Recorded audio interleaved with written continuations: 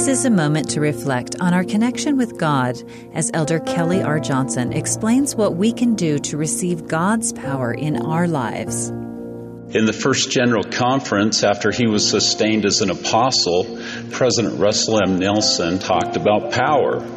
He has continued teaching about power over the years, specifically God's power and how we can access it. He has taught how we can draw upon God's power as we minister to others, how repentance invites the power of Jesus Christ and His atonement into our lives, and how priesthood, the power and authority of God, blesses all who make and keep covenants with Him. I have learned that having the Word of God deep in my soul, coupled with faith in the Lord Jesus Christ and His atonement, allows me to draw upon the power of God to overcome the adversary and anything he may throw at me.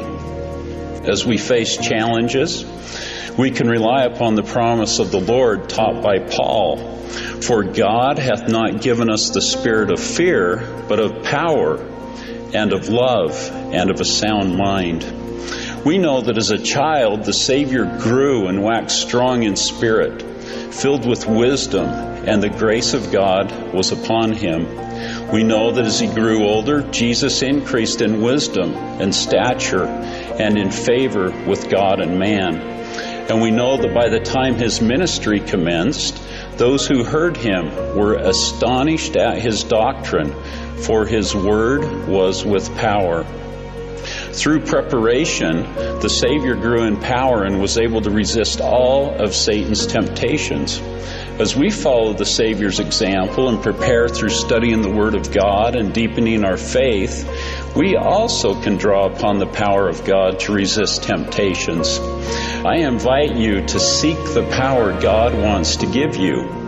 I testify that as we seek for this power, we will be blessed with a greater understanding of the love our Heavenly Father has for us.